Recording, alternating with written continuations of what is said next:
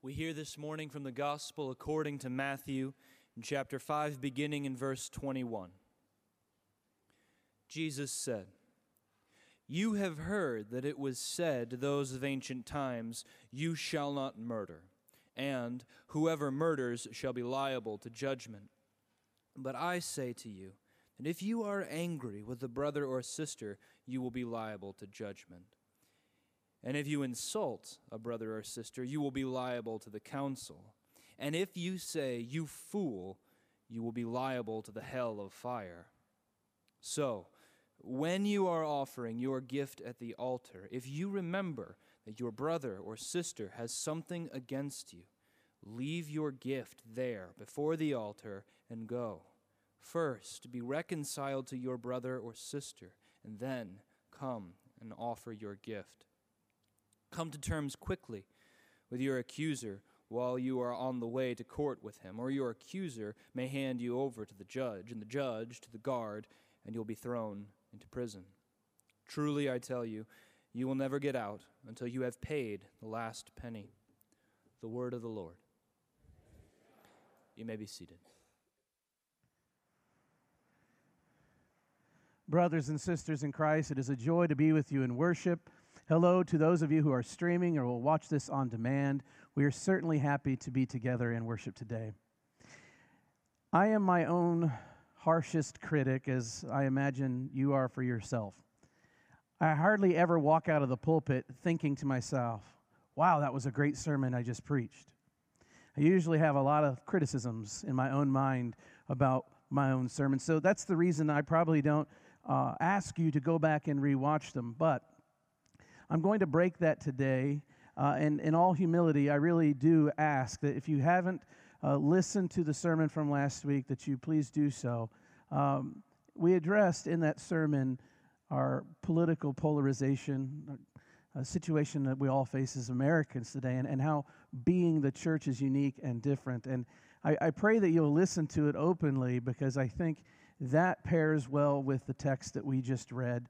And so we're focusing 2 weeks in a row on what God's heart is in a world that is fractured and hurt and divided.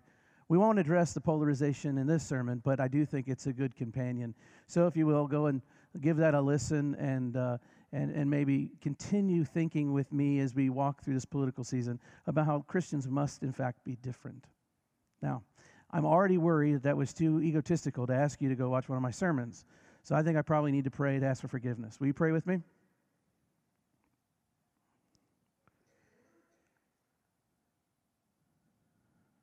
Creator God, we are thankful for the life that you have given us. And we confess that we have not always treated that life well. Through waywardness and disobedience, we, as a human race, have walked away from your divine love. But it is the deep and abiding confession of our church that you have sent your Son Christ into our world to reconcile us unto yourself, to cultivate in our hearts a desire for your kingdom, for your pathways. And for this gift of your Son, we say thank you. We also confess as a church, we believe that you've sent your Holy Spirit to walk with Christians as a guide and a friend, to enliven this community and make it a community of care. Again, we are grateful for this gift, and we ask for it more. God, please send your Holy Spirit freshly in this hour, for you and I know without you I can do absolutely nothing. Send your Spirit that this teaching from St. Matthew may live in our hearts and leave us transformed and renewed. It is in the matchless name of your Son, Christ Jesus, who lives and reigns with you in the Holy Spirit, one God and forevermore, we pray. And God's people say together, amen. Thursday night, Midtown Alliance held an informational meeting in Burns Hall downstairs. I went to it because I'm curious about what they're up to. They'd like to take away 8% of the roadways in Midtown and convert them to bicycle lanes, scooter lanes.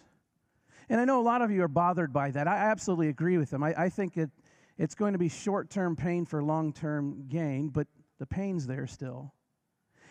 what they want to start doing by 2021 is they want to take Spring Street down one entire lane, starting right here at the corner of our church.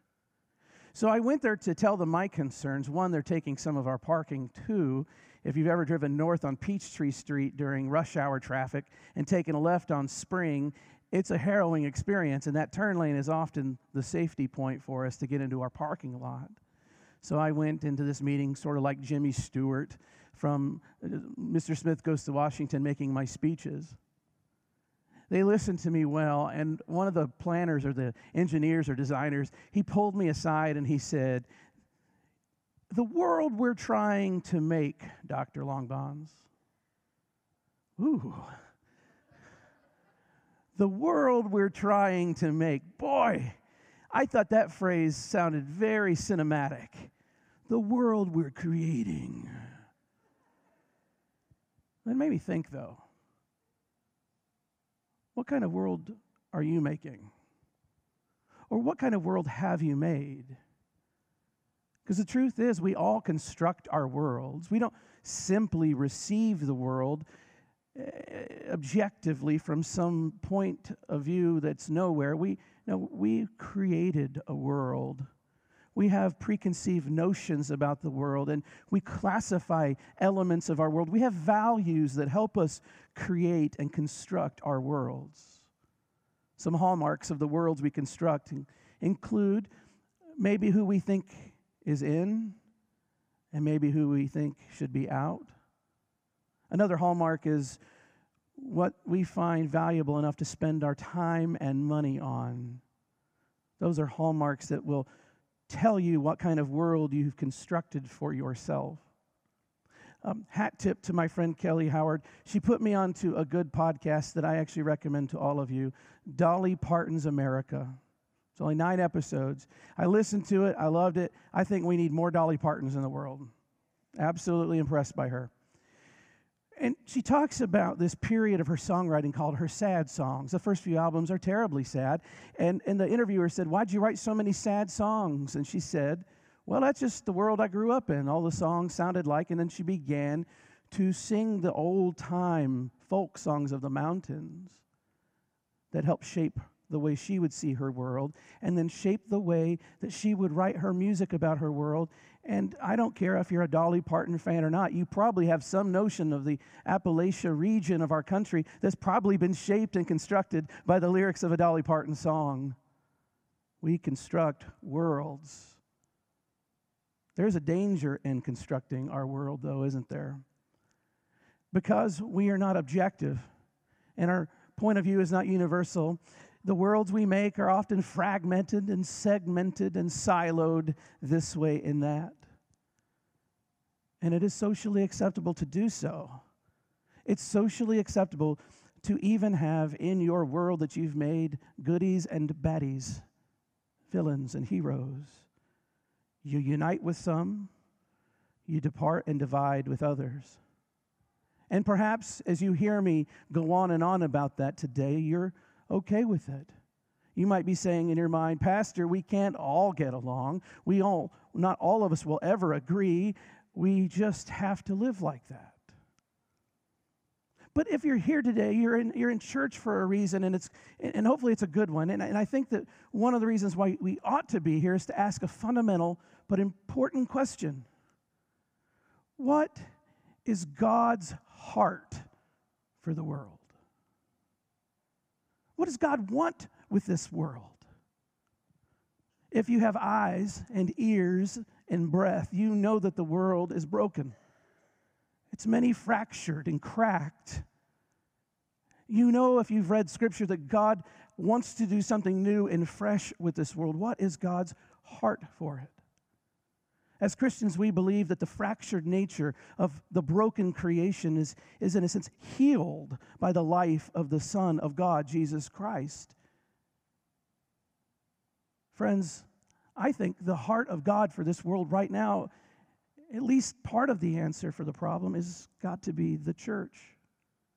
He has given His Son to heal the brokenness of it all, and then He's called the community to fulfill the mission of Jesus. In fact, it's not just a metaphor that we're called the body of Christ. This is like a mystical reality that we have to live into. We are, in fact, the embodiment of the Spirit of Christ in the world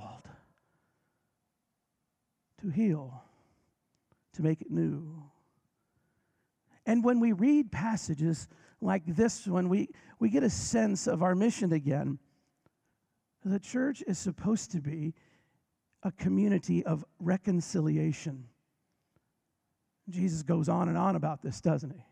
You've heard it said before, don't murder. But I tell you, if you're angry with somebody, you got a problem. If you got division with somebody, you got a problem. I tell you, if you participate in any of this stuff that separates people in nasty little ways, that's already bad enough. You see, in Jesus' point of view, it's not good enough just to be against something. Don't kill people. Big deal. You're real moral if you haven't done that one. It's not just what you're against, but it's what you work for. It's not just not murdering, but it's working for wholeness. It's working for peace. It's working for reconciliation where relationships have been cracked and fractured. It's not good enough to be against something. It's what we're for that marks us as Christians, my friends. This is why last year when I cast vision for the church, I looked through our history and tried to name some values that have always been here, present in the life of this church, and then I wanted to hold them up. So we say that Peachtree Christian Church is a community of reconciliation, cultivation, and care. Hopefully you notice every time I pray before I preach, firstly, it's Trinitarian. We address the Father, Son, and Holy Spirit, but I'm always praying for the reconciliation work of Christ. Absolutely one of our values is that we want to help people connect with God again. At this brokenness between the human world and God, that this has already been fixed and healed by Jesus, but we're going to help people along the way. And absolutely part of our values is that we are a community of reconciliation in a world that is otherwise broken between each other. This is why we pass the peace. We don't pass the peace so you can find out how somebody's week went. We pass the peace and put those words in your mouth because instead of saying to somebody, how dare you vote for so-and-so, or how dare you cheer for this team, instead you say, I want you to have peace. Peace to you, brother or sister. It's the reason why the most important thing we do in worship is not listen to me go on and on up here in a sermon. The most important aspect of our worship is that table, friends, where we all have a spot, and Jesus has made the room for us. And we come with our differences, and we sit together, and we sit over the thing that unifies us, the blood of Christ. Peace with you, peace for me. Reconciliation, my friends. We all know stories of reconciliation, but unfortunately, we know far more stories where people divide. It's easier to take your toys and go home, isn't it? Pardon me, I'm going to take a drink.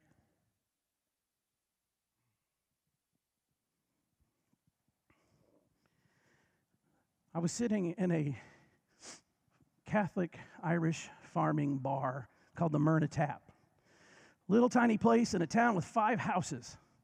This is my in-laws' world. We were there for a party for someone's birthday, and another farmer's name came up, and I said, I've never heard that guy before. And someone said, well, they've been feuding with me for 25 years. I said, feuding with you for 25 years? Then he pointed over at the bar, and that man he's been feuding with for 25 years is sitting there at the bar. They're just ignoring each other. I asked, what happened? Well, I found out that this farmer never had proper tools, so he borrowed it from the other farmer, and he always returned the tools broken. And so one day, the farmer said, hey, can I borrow your tractor again? And the other farmer said, no.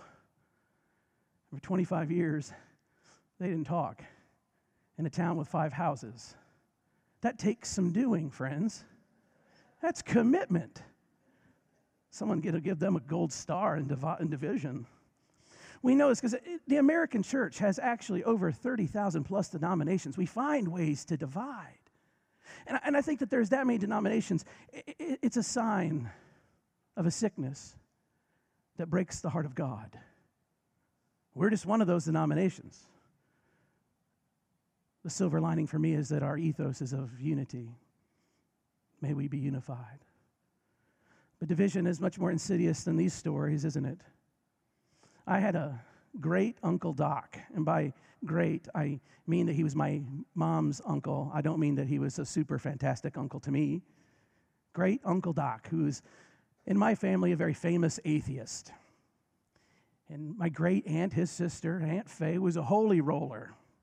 I mean that in every sense of the term. She was a Christian in a way that I don't find very comfortable or enjoy being around. I always felt bad. I think she rubbed off on my Uncle Doc 30 years ago before Aunt Faye passed away at some Christmas dinner. They got in an argument about God, and they just never talked ever since. My Uncle Doc got the phone call that Aunt Faye was dying, and he waited. He waited. He waited until the next phone call came. She's only got a day left, Doc. You better come see her if you're going to. Got in a car in East St. Louis and drove down to Florida to some podunk town in the middle of nowhere in the double-wide trailer where my Aunt Faye lived.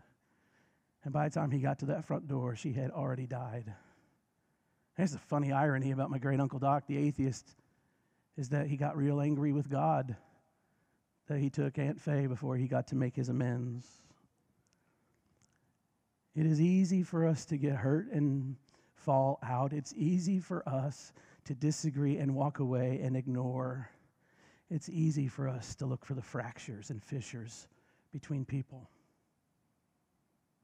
Fred Rogers was fond of saying something that I find hopeful here.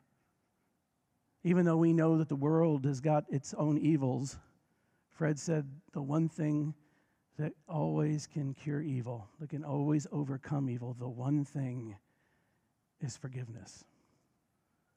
Forgiveness is super powerful, and it can overcome any evil. As people called to being a community of reconciliation, let us be a people who embody forgiveness. Let's not just be against murder or violence or even gossip. Let us be for something. Let us work for reconciliation. Let us work for the wholeness of communities. Church, if you can be that, if you have the courage to be that, you can be the salve that our broken world needs. Can you have the guts to reach down and be a person, an agent of reconciliation? You will be what the world needs. So 1, we need to learn to do forgiveness well.